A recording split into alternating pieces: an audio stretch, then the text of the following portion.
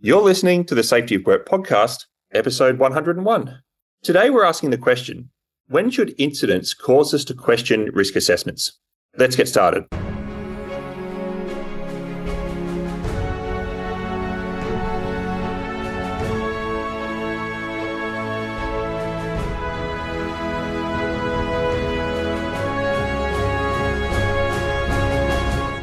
Hey everybody, my name's David Proven and I'm here with Drew Ray and we're from the Safety Science Innovation Lab at Griffith University in Australia. Welcome to the Safety of Work podcast. In each episode, we ask an important question in relation to the safety of work or the work of safety, and we examine the evidence surrounding it. So Drew, following on from our touch on nuclear power in episode 100 when we reviewed Perot's book on normal accident theory, you had a few reflections on Perot's anti-nuclear sentiment in that paper. So we decided to follow it up with this episode and paper today. And I guess the experts who do risk assessments into nuclear technology have the view that it's safe. And I guess this tends to be the view that I guess the broader society adopts as sort of belief, faith, trust in these experts and their assessments. So I guess what we're going to explore today is what happens when they get it wrong and the incident occurs. Or if an incident does occur, does that mean they've got it wrong? And a while ago, I mentioned on one or two of these episodes, Drew, that you seem to have this hit list of about 10 or so papers that you definitely threw across to me when I started my PhD, and I guess designed to make, a new student think a bit more critically about the world. This was one of those papers. So I guess what is it about this paper that you like, and what is it about this paper that would make it useful for anyone in safety to be thinking about? So David, I guess I should start off by saying that I don't actually have a hit list of the same papers I send to every student. And it's a question I often get, can you give me a bunch of papers that'll make me think interesting thoughts about safety? And I actually do curate this student for student for what I think each student will respond to and where they need to sort of be thinking more deeply about things. But this particular paper I really like because there's this thing that happens that I know you've experienced this too, when you're just starting off doing a literature review and you're really interested in a topic and you're trying to find papers that answer that topic. Then all of a sudden you find this other person who has thought the same things you've thought. And it's like they've gone down this path slightly ahead of you. And you have immediately this really positive reaction. This is someone who's really guiding me. And then you have this moment of real doubt. Hold on, is my research even worthwhile because someone's already done it? And then, gradually you sort of come to terms with it and realize, no, just that your knowledge has been expanded by this person who's gone before, and that's going to carry you even further yourself down the path. So I was doing a literature review about criticisms of quantitative risk assessments, because I was trying to sort of formulate my own critical analysis. And I was looking for people who had previously done analysis to find out what both the main arguments were, but also I wanted to better understand what the defenses were of quantitative risk assessments, because most of the literature is critical, so why do people do it at all?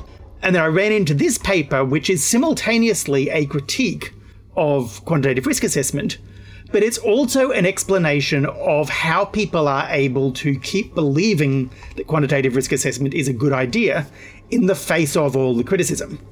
And this paper is geared at the ultimate criticism of risk assessment, which is when the risk assessment turns out to be horrifically wrong.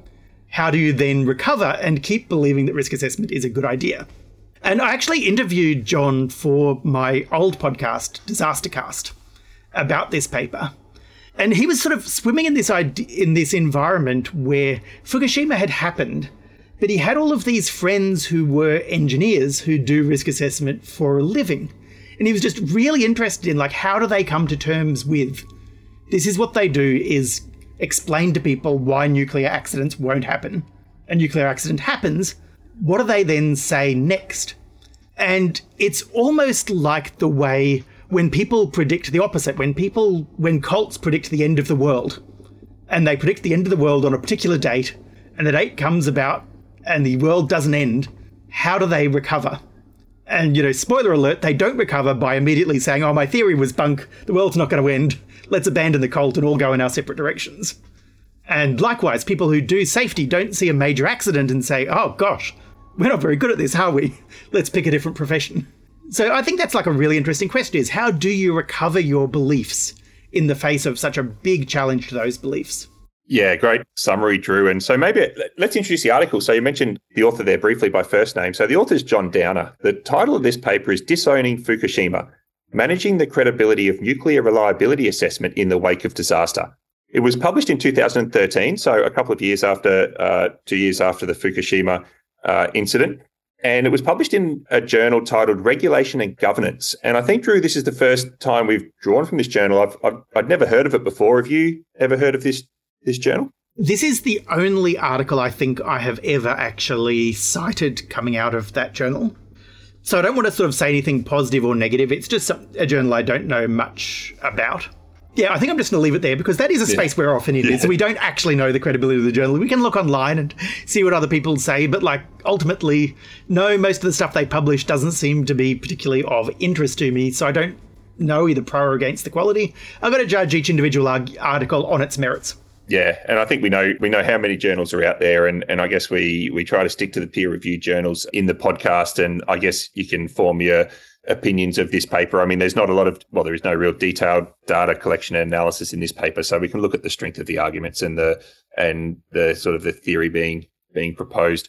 So, Drew, just to frame up the paper, so the paper is really about, and to take some points out of the abstract, the paper reflects on the credibility of nuclear risk assessments, particularly after Fukushima. The argument goes that our policy making around nuclear and even the broader community acceptance of nuclear energy has long been premised on this understanding that we've got these experts, and these experts, mostly engineers, can objectively and accurately calculate the probability of having these catastrophic events.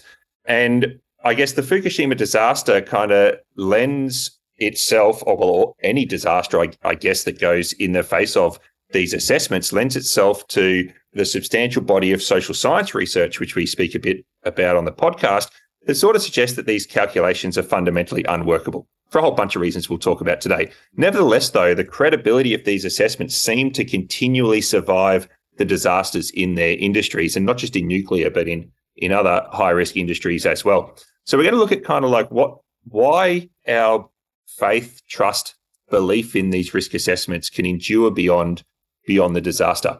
And there's a quote after the abstract, Drew, and I quite like that idea of dropping a quote after the abstract. We've used it ourselves a few times. That's from Terry Pratchett, who says, "After 8 years involved with the nuclear industry have taught me that when nothing can possibly go wrong and every avenue has been covered, then it's time to buy a house on the next continent."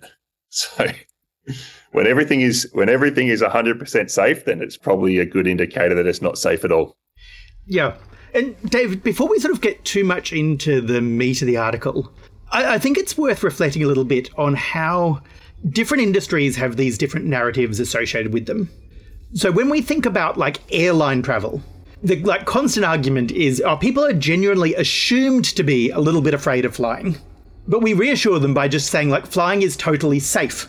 People do comparisons, like the chance of dying in an aircraft is, less than the chance of dying on the way to fly in that aircraft. You're going to have a car accident on the way to the airport, not an accident in the plane. And then we have rail, which is just sort of like assumed to be like generally safe. And then we've got the narrative that like cars are unsafe, but they're commonplace and we use them anyway. The narrative around nuclear is really interesting because it's more, no one thinks that nuclear power is safe. It's always portrayed, even by the experts, as this inherently dangerous thing. But the argument is it's this dangerous thing, but don't worry about it because the experts are doing their best to look after it. It's a dangerous thing that's been made safe by all of the safety precautions. And that's kind of a fragile belief because you've got to trust that those safety precautions are adequate. And then every time we have a hint that they're not, we've got this boiling possibility underneath. And I always find that interesting because my personal view is that the reality is that nuclear power is not fundamentally dangerous. It's dangerous in the way that coal-fired power or chemical plants are dangerous in that, yeah, there are bad things that can happen, but those bad things are bad, but they're not especially bad for nuclear. The half-life of radiation might be in the hundreds of thousands of years, but heavy metals don't have a half-life. They're there permanently. And we have heavy metals in all sorts of different processing. So once we sort of set it up as the demon that's under control, then the control immediately becomes this really suspect thing. And it's a little bit surprising that we don't scrutinize the control every time it fails. Yeah, and I guess, Drew, the paper sort of draws out some of those examples of aviation and even infrastructure like bridges and tunnels, and sort of goes that people understand that, planes occasionally crash, but they don't expect the individual plane that they're flying on to crash, but, understand that planes crash. But when it comes to nuclear power, there's almost this total absolute belief that people just don't expect disasters to happen. And I guess, as we'll talk about in this paper, even after the last disaster does happen, I guess we bounce back into that world that, we're never going to have another one again. And I guess that's what we'll talk about in this paper today. So we would never believe that for aviation, no matter what the airlines told us. If they said no plane is ever going to crash again, we wouldn't believe that. But we seem to, when the nuclear industry comes out and says we're never going to have a nuclear incident again, we seem to go, oh, okay, well, that's good. So, Drew, I guess one of the things that was called out early on in this paper, because what we're going to do is we'll talk a little bit about how we think about some of the general things about probabilistic risk assessment. And then we're going to talk about these 4 narratives that I guess experts and others tell themselves as to why the risk assessments, we should still trust in them after incidents occur. But they went on to talk about where I just wanted to draw out something about the nuclear industry, because maybe the nuclear industry has convinced itself that it is very, very safe. And so much activity's gone on to the prevention side of the risk management exercise that this article just calls out just some of the limitations in things like emergency response planning, particularly in the wake of Fukushima, and some really specific scenarios that had never been considered, some response actions that had never been considered, even to the point of evacuations and availability of medication and these things. And I guess, Drew, you've done a bit of work with Ben Hutchinson on fantasy plans. And I guess this idea that if we think something's really safe, then we're probably not going to invest significantly or usefully in what we actually need to do if something does happen. Yeah, David, I think that in the case of nuclear power, we're in this awkward situation where in order to prepare emergency plans, we have to contradict ourselves. And those contradictions are difficult from a public relations point of view, but they're also just difficult from a psychological point of view. So, logically, what you really want around a nuclear power plant is you want radiation monitoring. But why on earth would you need radiation monitoring around a nuclear power plant that you have said is never going to have radiation release? Surely this putting up of dosimeters in the nearest towns, that's telling people that there's a possibility of radiation, when at the same time you try to tell them, no, it's impossible, there'll never be radiation. How do you have plans for a controlled release of radioactive gas, which is something that people always end up needing to do in nuclear crisis situations, when you're promising people we're never going to release gas? How do you have defense in depth and talk about how are we going to handle it if we've ever got radiation in the outbuildings, when the whole point of the design is that you never have radiation in the outbuildings? You've got these contradictions between the way it's supposed to work and the way it might end up being, and admitting that it might end up being in these terrible states. It's for example, one of the things at Fukushima was they just had no plans for what happens if we have to flush seawater through this thing? Because admitting that you might have to flush out the plant with seawater is admitting that you could be in a situation where all of your other stuff doesn't work, and you promised yourself that all the other stuff's going to work. Yeah, and I drew it's this systemic failing on the response side, where systemic from a sense of the assumptions about the credible scenarios that you carry into your normal risk assessment for normal operations becomes those same assumptions and scenarios that you bring into your emergency situation. So like you say, which is, it's never considered that we don't have access to, the cooling systems. It's even, they were talking about the on-site dosimeters, they were designed for normal operations with background radiation as opposed to anything like any kind of doses that would be seen during an incident. And, operators had to borrow flashlights from nearby houses because they didn't have, sources of emergency lighting and things like that. So just this idea, and we'll get back to practical examples at the end, but, carrying the limitations of your risk assessments into limitations of your emergency plans might just give yourself a bit of a double whammy. Yeah, it's almost like you need 2 separate groups of people. One group that's told, make it never happen, and the other group that's told, start with the assumption that it happens. Yeah, fix it. And having that same group be the same set of people just requires total cognitive dissonance. Yeah. No, that's a good point. So then let's talk briefly about, and I guess probabilistic risk assessment, Drew. I guess you could talk far more than briefly on that. But I guess this idea of probabilistic risk assessment is, we've got industries have created and adopted a whole series of calculative tools that gives operators, designers, regulators a means of, objectively, in inverted commas, establishing that nuclear accidents were sort of too improbable to merit serious discussions.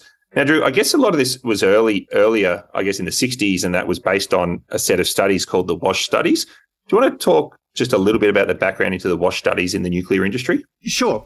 So one thing that I think has been fairly lost to history is that most of these very early quantitative risk assessments, and the language that you use there, David, is really telling. They were not told, give us a realistic understanding of the likelihood of a nuclear accident. That was never the question. The assignment was demonstrate that the risk associated with this accident is sufficiently low. And so a lot of these methods are not designed with a spirit of scientific inquiry. They're methods designed with a ability to provide a rationalization for why we should believe a particular number that has in fact been determined in advance. We've already been told what is acceptable. You're now tasked with producing an analysis that matches acceptable. But unlike with some of the things that came before WASH to do with nuclear weapons, which were much, much more explicitly just following straight down that path. You've told us that it's less than 1 in a million. Okay, prove that it's less than 1 in a million. Fantastic, here's our report that says it's less than 1 in a million. With WASH, they did actually put these early reports under peer review. And so the initial calculations showed that nuclear power was acceptable. They were also incredibly convoluted, incredibly unreadable, incredibly unrealistic. I used to actually give my poor students an assignment to read the original WASH 1400 report, and it's just impossible. Even if you are an engineer and understand maths, this is not an exercise in transparency. It's basically, we were expecting you just to read the abstract and believe us. We were never intending that anyone else would actually check our calculations. If we did, we might have actually explained what those calculations were. And so the original risk assessment was peer-reviewed and was very heavily criticised. And one of the things that it was criticised for, apart from the total lack of transparency about how it was done, was the lack of any sort of consideration of uncertainty. So people were plucking numbers out of the air, basing their calculations on those numbers, and they're never considering, okay, what if these numbers happen to be wrong? But oddly, the next step was not to reject the analysis. The next step was just, do it again, but this time do it again with uncertainty calculations. And so we basically went from this science of calculating risk to this sub-science of calculating uncertainty. And so risk assessments became a calculation of risk plus calculation of uncertainty, neither of those being particularly scientific. And we could actually just make it to continue the Terry Pratchett, since it's already appeared in the episode. It's turtles all the way down. That, if we're going to do the calculations of uncertainty, then we're going to need to do a calculation of the uncertainty with the uncertainty, because we use the same methods we used to calculate the risk. Yeah, so Drew, in this paper, talk about, one of the prominent manufacturers reporting to a UK regulator before Fukushima that the risk of a core damage incident to be in the order of 1 incident per reactor for every 1.6 million years. And the probability of a core meltdown is infinitesimal, even to the point of we're not even prepared to put a number on the probability of a meltdown, because we've got this 1 in every 1.6 million years just for a core kind of incident. And then even reactors of the age of Fukushima were sort of considered to be, by those assessments, probabilistic risk assessments, to be sort of 1 in 100,000 years type of incident, but still not, I guess, resulting in a meltdown. So, Drew, David, can I just pull you there for a moment? Because these figures, they just sound like ridiculously low, but I think we need to just point out just how ridiculously low they are. These French figures about the reactor do not include in them any consideration of where that reactor happens to be. The assumption is that core damage can only come from the reactor itself, right?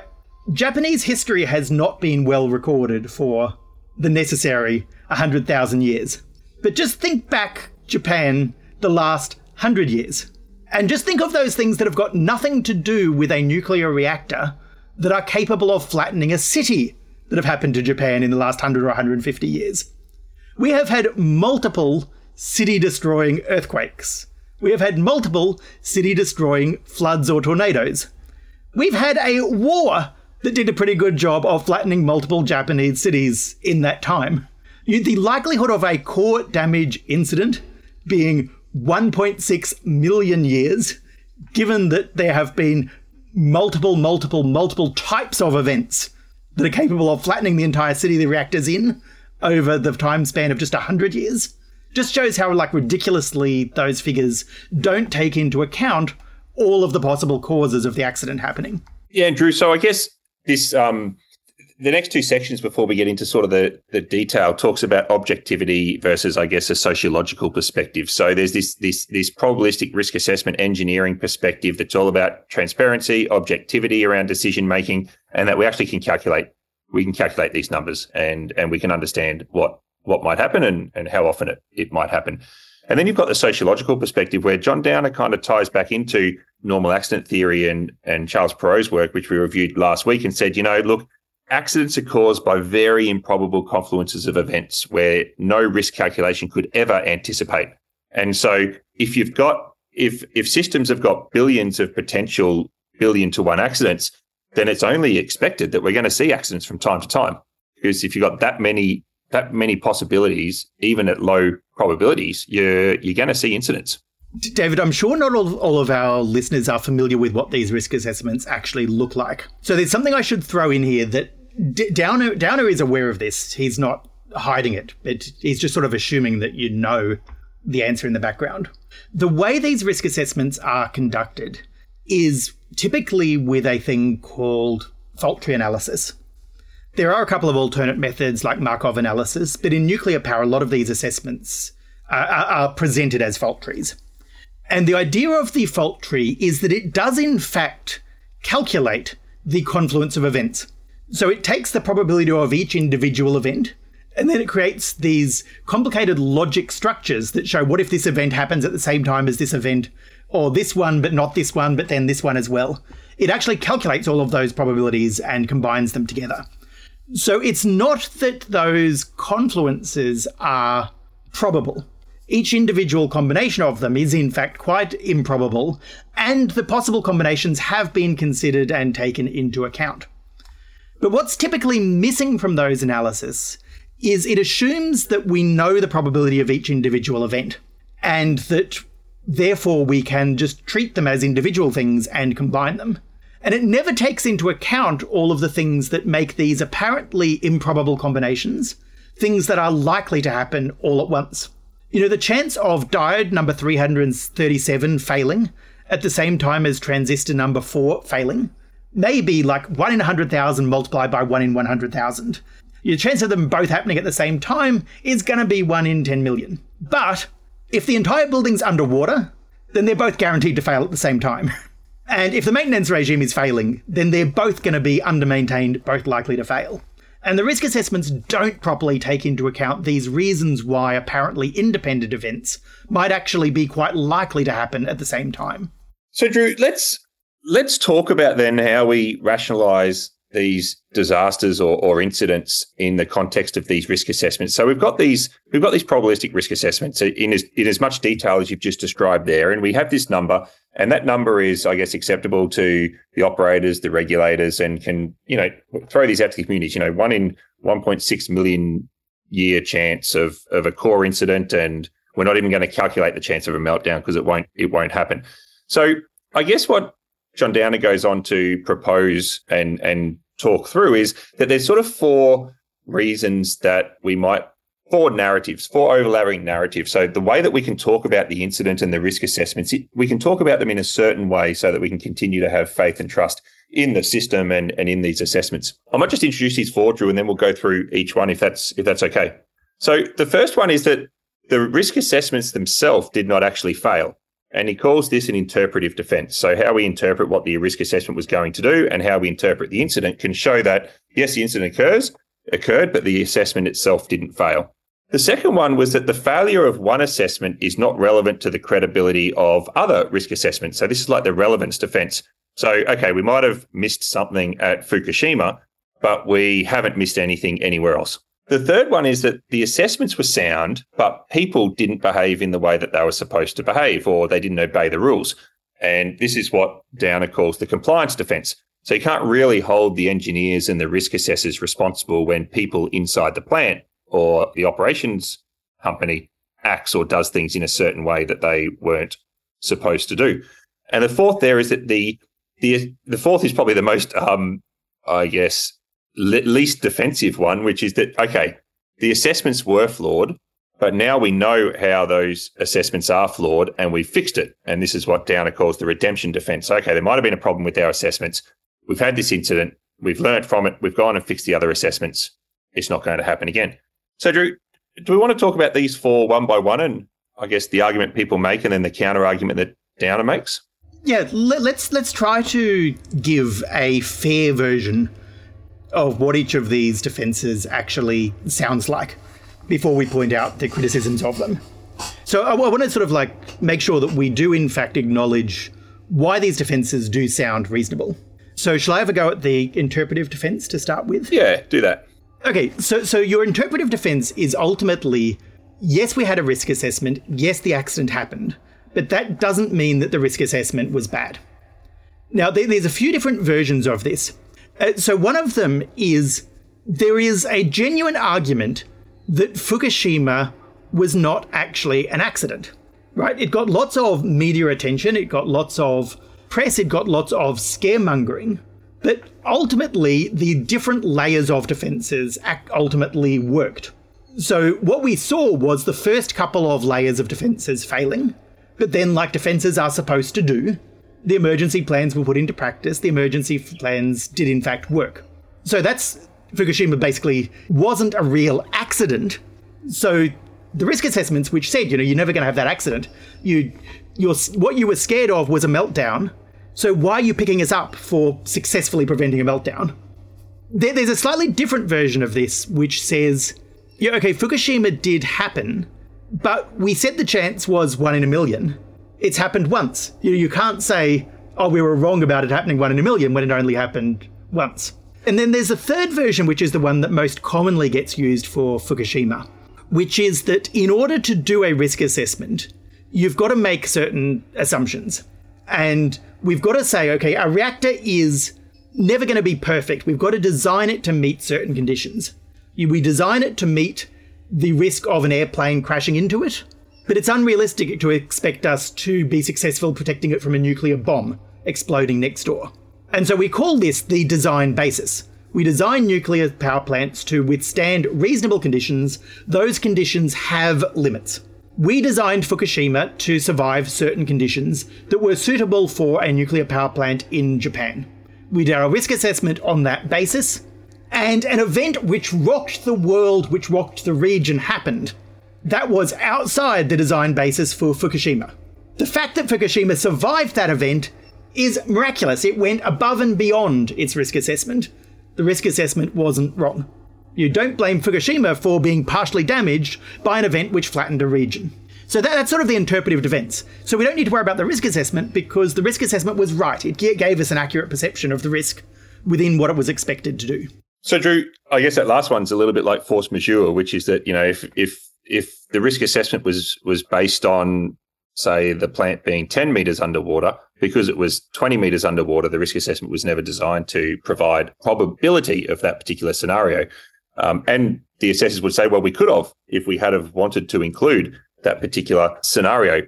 And then your other points, which is, yes, it's only happened once. So if it happens twice, our risk assessment's wrong, but it's only happened once. And the first one, well, it wasn't actually a meltdown. Yes, there were some fatalities and, the numbers of those fatalities varies, but it wasn't a meltdown. So that's the interpretive defense, Drew. Do we want to sort of, quite rational narratives that regulators, operators, designers can, even the community can hold and listen to.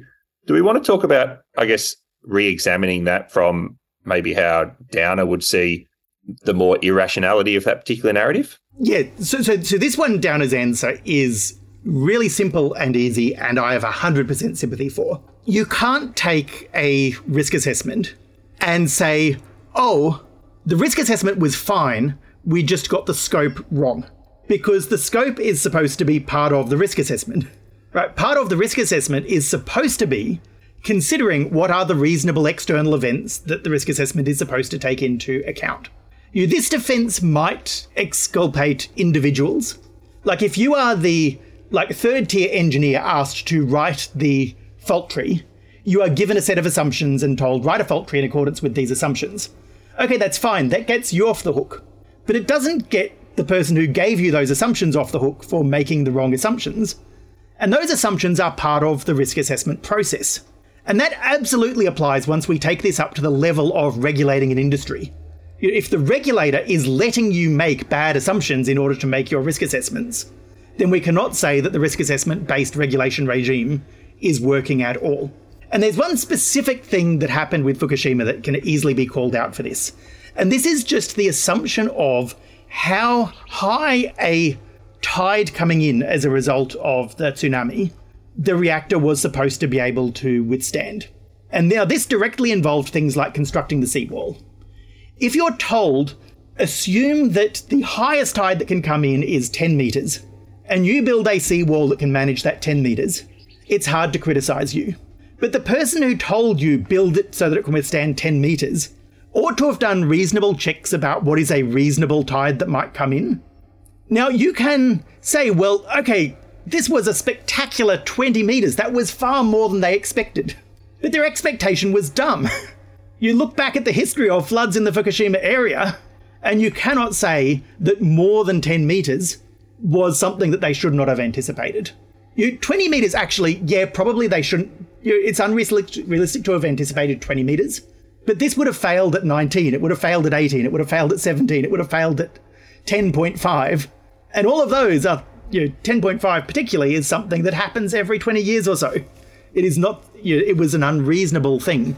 And to just exclude that from the risk assessment is to exclude one of the key failings of risk assessments, is that risk assessments are really bad at anticipating what are the reasonable parameters for external events that might happen. Yeah, Drew. So Downer sort of says that the real art of risk assessment or risk calculation isn't just about applying a formula correctly, but it's about framing that formula correctly. So, like you said, what are all the different operating conditions that this plant might encounter during its lifetime?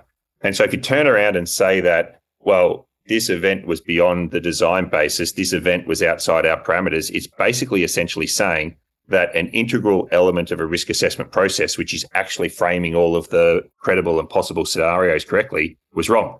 So the calculations may have all been right, but the framing of the whole assessment process was not right. So, Downer says you can't, I guess in terms of this interpretive defense, he goes, it may not be reasonable for anyone involved in this industry to go, well, the risk assessment didn't fail because the incident happened. I mean, maybe you can do that if a satellite falls out of the sky or something happens. But, more and more, I guess, as the world gets more and more complex, then our parameters for these assessments need to become equally as complex. And if you are still a fan of the design basis argument, then I'd urge you to consider what the residents of Fukushima were told. They were not told, we're building a set of nuclear power plants. These nuclear power plants will be safe so long as we don't have a particularly high tide. They weren't told these things will be safe so long as earthquakes are no worse than they've been in the last decade or so. And, if we get a tsunami, if we get a bad earthquake, all bets are off. You're at risk. They were told this is safe. This has been designed appropriately. This has had a risk assessment done. The risk assessment says it is safe. So, if you're going to claim nuclear power plants are safe within their design basis, then you should be advertising those design bases to the population, along with credible evidence of how often that design basis might be broken. And, if the risk is, it's 1 in a million within the design basis, but the chance of the design basis is being wrong, that's going to happen every decade or so, then it's that second number that you should be sharing with the population. Yeah, that's a scary realization. So, Drew, we've got 3 more narratives. So the second one is what Downer calls the relevance defense. Do you want to talk a little bit about that? Okay, so the relevant defense is, I think, my favorite, Because this is basically saying, and this is what we do with many accidents, is we call out the people who suffered the accident as a bad actor. So risk assessment generally is good, but Fukushima did it wrong. Now, that one I think is fascinating in the case of Fukushima because you've only got to look at exactly what was said after 3 Mile Island and after Chernobyl. After 3 Mile Island, the Soviets said this could never happen in Soviet Russia because it's the type of accident that only happens under American individualized, commercialized regimes. And then we have Chernobyl happens and the Americans say, oh, this is the thing that can only happen under Soviet regimes with lack of individual accountability.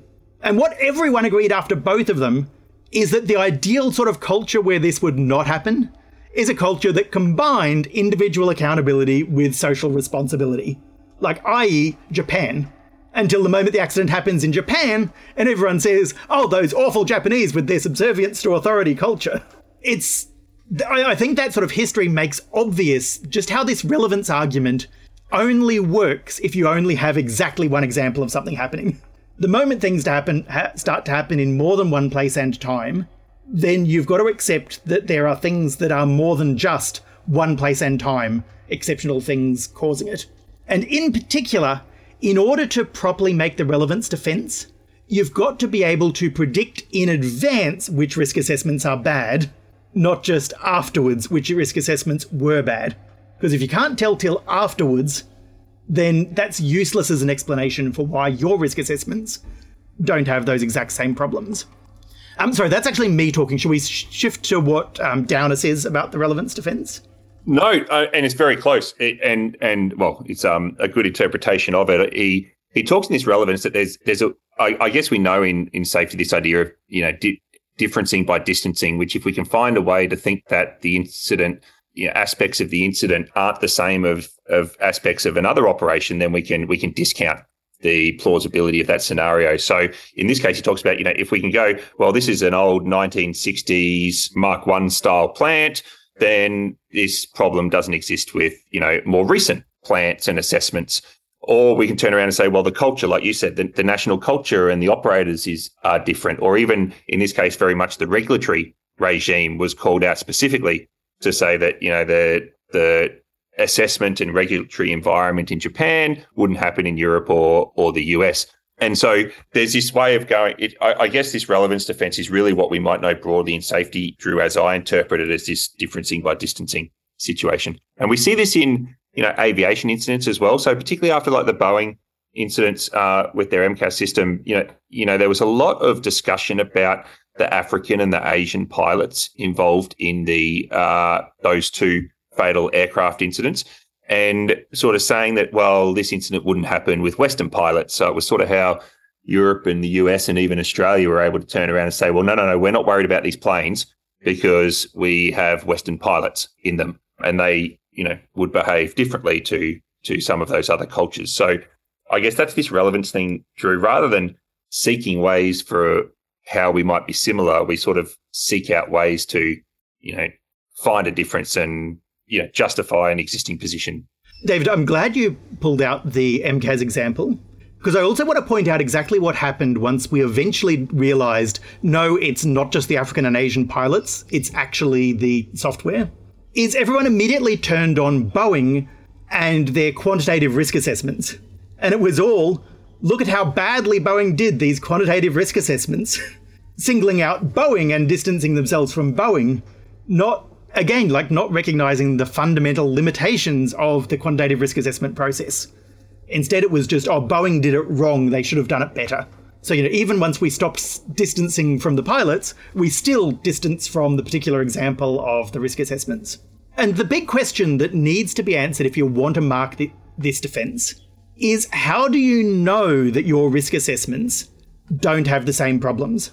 Right? If we didn't realize the problems with Fukushima risk assessments until Fukushima happened, if we didn't realize the problem with Boeing's risk assessments until the MCAS accidents happened, then we're not going to realize the problems with your risk assessments either until an accident happens.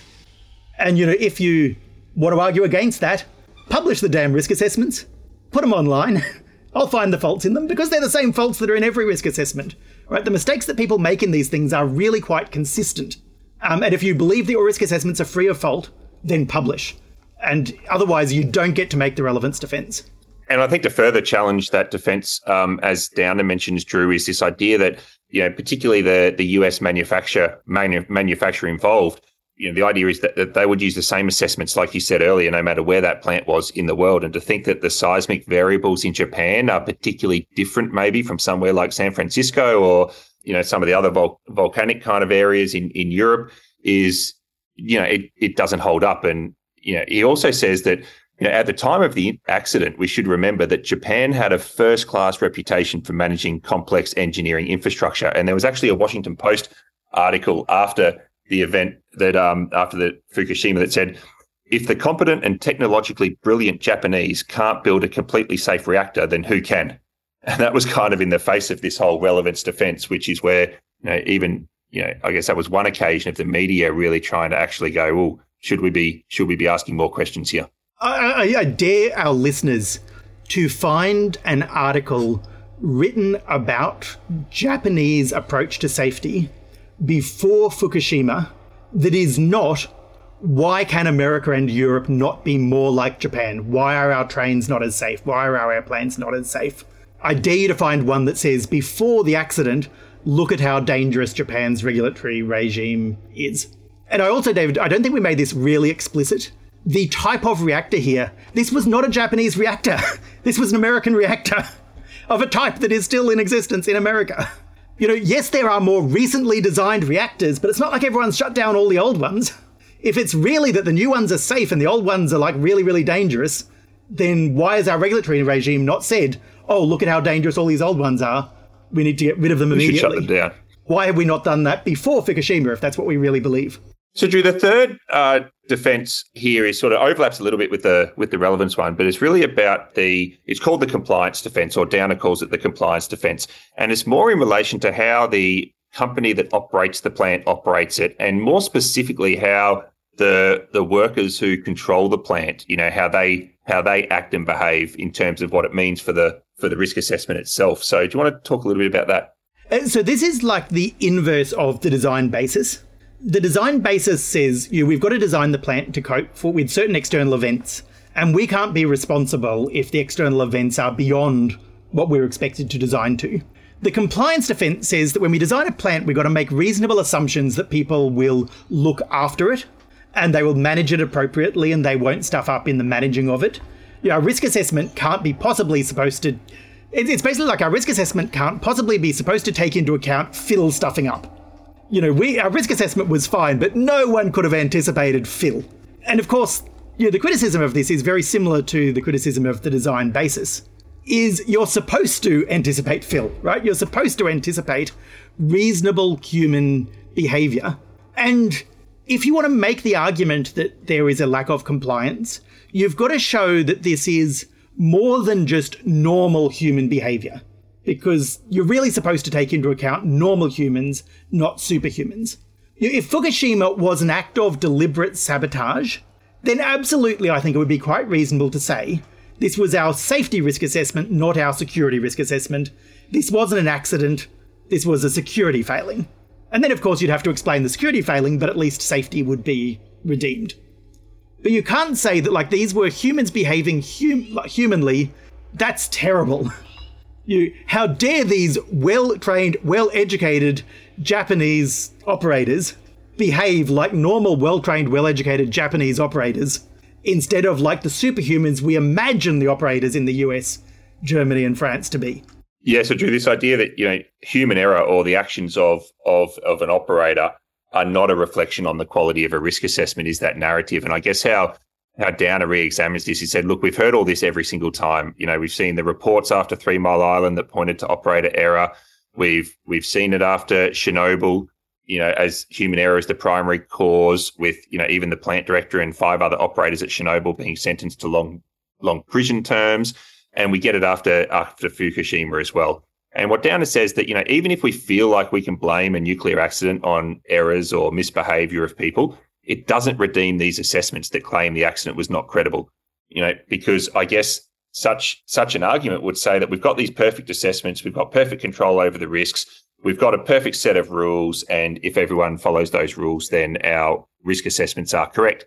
And I guess Drew in here, Downer sort of drew on a lot of the stuff that we've covered a few times in the podcast here about complex systems and performance variability and local rationality. So our listeners will be familiar with, just how different situations are that operators face every day and just how incomplete their information of, the overall functioning of the system is. So if you don't have an error tolerant system, then your risk assessment is really not that good to you.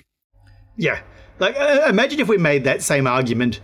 Driving to work is perfectly safe so long as every other driver always obeys every road rule. Flying is perfectly safe so long as pilots are never tired.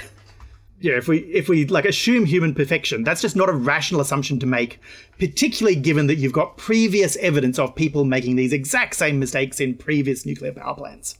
So, Drew, the fourth argument here is the redemption defense, and I guess, well, do you want to talk to that? It's one of the more straightforward ones. So this is, we have learned from Fukushima.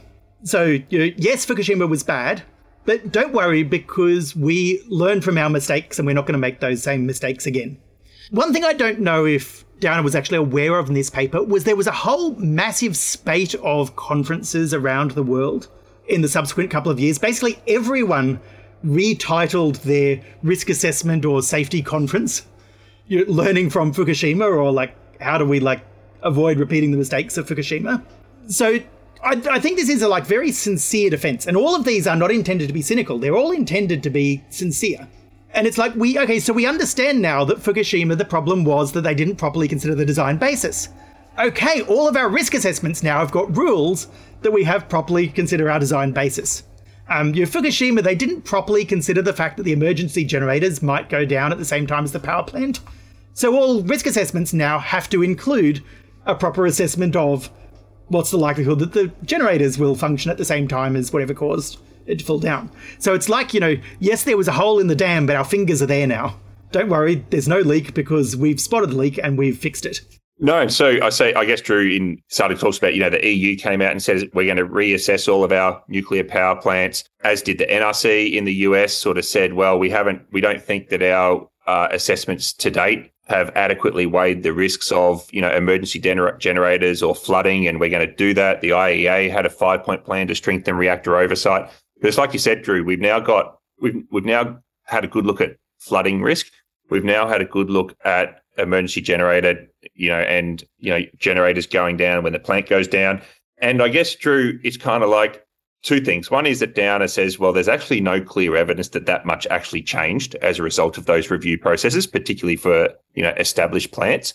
And the second thing is you've corrected, a couple more things that you know about now, but how does that give you any confidence of the things that, didn't actually happen at Fukushima that could still be, systemic weaknesses with your risk assessments? David, I want to quote from a bit earlier in the paper, both to illustrate this point and also just as a continuing explanation for why I love this paper. He quotes Terry Pratchett, but he also quotes Charles Schulz in Peanuts. We've got an international audience. Maybe not everyone's as big a fan of Snoopy as I am personally, so I'll basically explain. There's this one comic strip that all throughout Peanuts run for decades. This almost exact same comic strip gets published every now and then. And it consists of the main character of Peanuts, Charlie Brown, and his friend Lucy is holding a football ready for him to kick it. Charlie runs up to kick the football, Lucy whips it away, Charlie Brown falls over. And then every subsequent comic, the first panel is Lucy explaining why this time she's not going to take away the football. And every single time she takes away the football. And the lesson we're supposed to get from that is not listen to Lucy's carefully reasoned explanation for why it will be different this time. It's examine the larger lesson. Lucy can't be trusted with these explanations. And that's the trouble with the redemption defense, is it works exactly once. Once it's happened twice, you've got two things to explain now. Not just that you fixed the mistake, but you've got to explain why your fix last time didn't work. And then the next time you've got to explain why your fix the previous time didn't work. And we're now at the point where you have to explain why this time is so different from all of the previous times, because the history has been repeatedly risk assessments fail in all sorts of ways. Fixing up the process doesn't stop. Warning people about the particular mistake doesn't stop it. Building up general competency in risk assessment doesn't stop it. You're patching the holes in something that is constantly full of holes. The lesson that needs to be learned is not how to redeem it, but learn that it's not to be trusted. So, Drew, this is actually a fun paper, and I'm not sure if it's open access and people can access it, but maybe if you give us a hoy, we'll flick it through. But in the risk of this being a long episode, do you want to say anything before we go on to some practical takeaways? The final thing I just want to say is that this paper isn't really about what is wrong with quantitative risk assessments. There's a whole other body of work about that. We've addressed some of it in previous episodes. I'm sure we'll address it in future episodes. What this episode is interesting about is the way in which people are able to rationalize why they keep doing safety in the same way in the face of criticism. And not just in the face of academic criticism, but in the face of the universe is telling you that you're wrong, but you still find reasons to still believing that your safety practices work. And that extends well beyond quantitative risk assessment. It extends to anything we do where we keep repeating the same things even though we keep having safety accidents. And so it's a lesson not for quantitative risk assessment of nuclear power. It's a lesson for us all to really think about our own ways of defending things that we do. Great, Drew. So I had a bit of a go at some practical takeaways. So do you want me to sort of start us off and see what you think? Yeah, go for it. So there's this idea that I think we've explained today that uncertainty is significantly present in all risk assessment. What have we included in the basis of design? What have we included as credible scenarios? What have we considered in terms of the actions of people? And our assessments of likelihood and probability, what are the assumptions underlying all of those? So there's so much uncertainty in everything that we do in a risk assessment that when you hear someone saying that something is definitively safe, I guess the message would be worried, because maybe they actually genuinely believe that it is definitively safe. Yep. And I think that applies in the other direction as well, in that when you are being a responsible conveyor of safety information, it is so tempting to want to reassure other people. But the ethical thing to do is to be transparent about the limitations of your own claims and analysis. The right thing to do at Fukushima was to put up the dosimeters in the nearby town and explain to the residents that even though we're doing everything possible, this is also a necessary layer of defense. Not to say, it will worry them if we admit the possibility, so we're not going to do it. So, Drew, this redemption defense of found and fix. So, you might find and fix one problem, so in relation to an incident, but that does nothing to correct any systemic weaknesses that you might have with your processes inside your organization. So to think that we've had this problem, we've only had this problem, we've fixed this problem, and we don't need to look any further than that or worry any further than that is a mistake. David, I'm going to throw in a quick ad here, with your permission, for a free product, so nothing that we're getting any money out of. It's a thing called the White Rose Intelligent Customer Handbook that we prepared while I was working at York, which is a free guide to reviewing safety documents. And I'm happy to send that out to any of our listeners who want it, totally free to use. And one of the principles in that document is, particularly for regulators and customers when you're reviewing things, is don't find mistakes and send those back to the original producer of the document saying, here is the mistake, please fix it. Find a mistake and assume that that is systematic of a category of problems and look for that category being fixed. And that works even as simple as, when you're reviewing someone else's essay, you don't correct every spelling mistake. You correct the first two instances, then you tell them, do a spell check. And you go back next time, you don't check those particular mistakes, you check for the general pattern of spelling. Same thing with risk assessment. Don't fix the particular problems, recognize that they're symptoms of a systematic problem, and look for a way to fix the systematic problem. Yeah, great. Drew, we might be able to post that publication on LinkedIn or something as well during the course of the week. So the third is that your risk assessments of complex systems, particularly involving people and high-risk technology, can never identify all potential failure modes, even these really, really detailed quantitative failure modes, effects analysis, and things that fault trees that Drew's mentioned.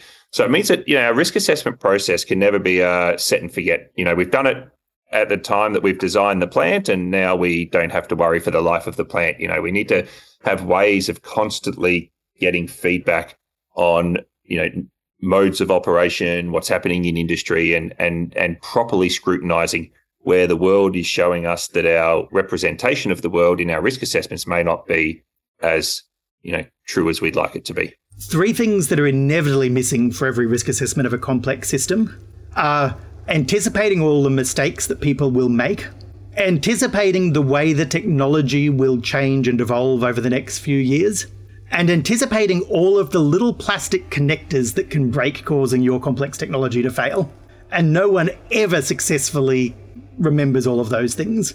And the lesson there is not remember all of those things, it's no one ever successfully remembers them.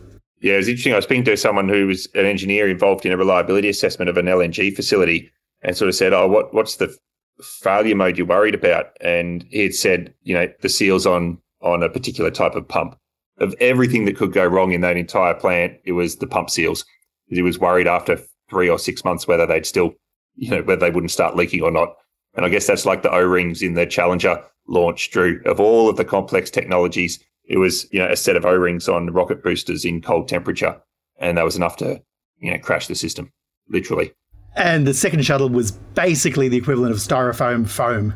Yeah. It's the little plastic and rubber bits that get you.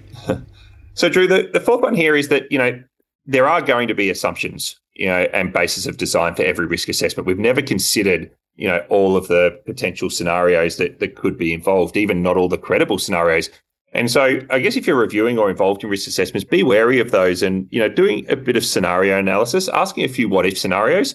So this idea that, the basis of design is designed for a 10-metre wave height. Well, what if we get something that's 30 metres? What would happen then? And I was involved in an offshore platform that we were doing some work on manning it, Drew, personing it, I guess, putting people offshore. And similar, not too long after Fukushima, actually, and the team had done like a pushover analysis about maximum wave height before this thing would push over. And I remember having a really deep conversation at the time in the wake of Fukushima about how much bigger was the wave height they considered than the biggest wave height ever recorded in that part of the world, in the last 100 years. And the initial starting point was only marginally more. So it's interesting to see different industries can repeat these mistakes, but asking what if there's a 40-metre wave instead of a 25-metre wave? And at least then you'll start to understand where you've got, catastrophic failure potential if something out of the ordinary happens. Yep. Well, one thing I say in all of my system safety classes is that every assumption you make is an obligation. So an assumption isn't something that restricts your analysis. An assumption is something that immediately goes onto your to-do list of things that you need to check and ensure. The moment you write down my assumption is that the largest wave is 10 metres, that's an obligation to go out and find good evidence that, in fact, that is right. And if not, replace it with the correct number and redesign accordingly. And then I guess to the next point, the next practical takeaway here about your assumptions of the operators in these systems. And so being aware of assessments that are not tolerant or dismissive of the variability of operator capability and their understanding of the system and their task performance. And so when you see a risk assessment that is almost technology only and just makes an explicit assumption that operators will be trained, they will understand what to do, and they will act in accordance with the designer's intentions all the time, that's unlikely to be a very resilient type of system. So, being aware of those assessments that don't I guess, I don't know what the ratio should be, but, worrying 50% about the engineering design and worrying 50% about how operators are actually going to work with that design once we switch it on.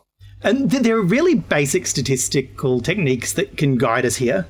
If you want to make a claim that's as simple as, the operators are going to make this mistake 1 in 1,000 times, then I want to see that you've observed operators do that in realistic conditions 2,000 times. And if it's the sort of thing that, is too dangerous to actually observe operators doing it, then don't make the assumption, because you could never validate that that's in fact what's going to happen. Andrew, finally, my last point there was, I guess, in the wake of this sort of incident and this industry, is just because something's approved as safe by a regulator doesn't actually make it safe. So I guess in all of these, whether it's aviation or oil and gas or mining or nuclear, all of these incidents that have happened to facilities or operations have in some way been endorsed or approved in some way by a regulator. But it doesn't make them safe.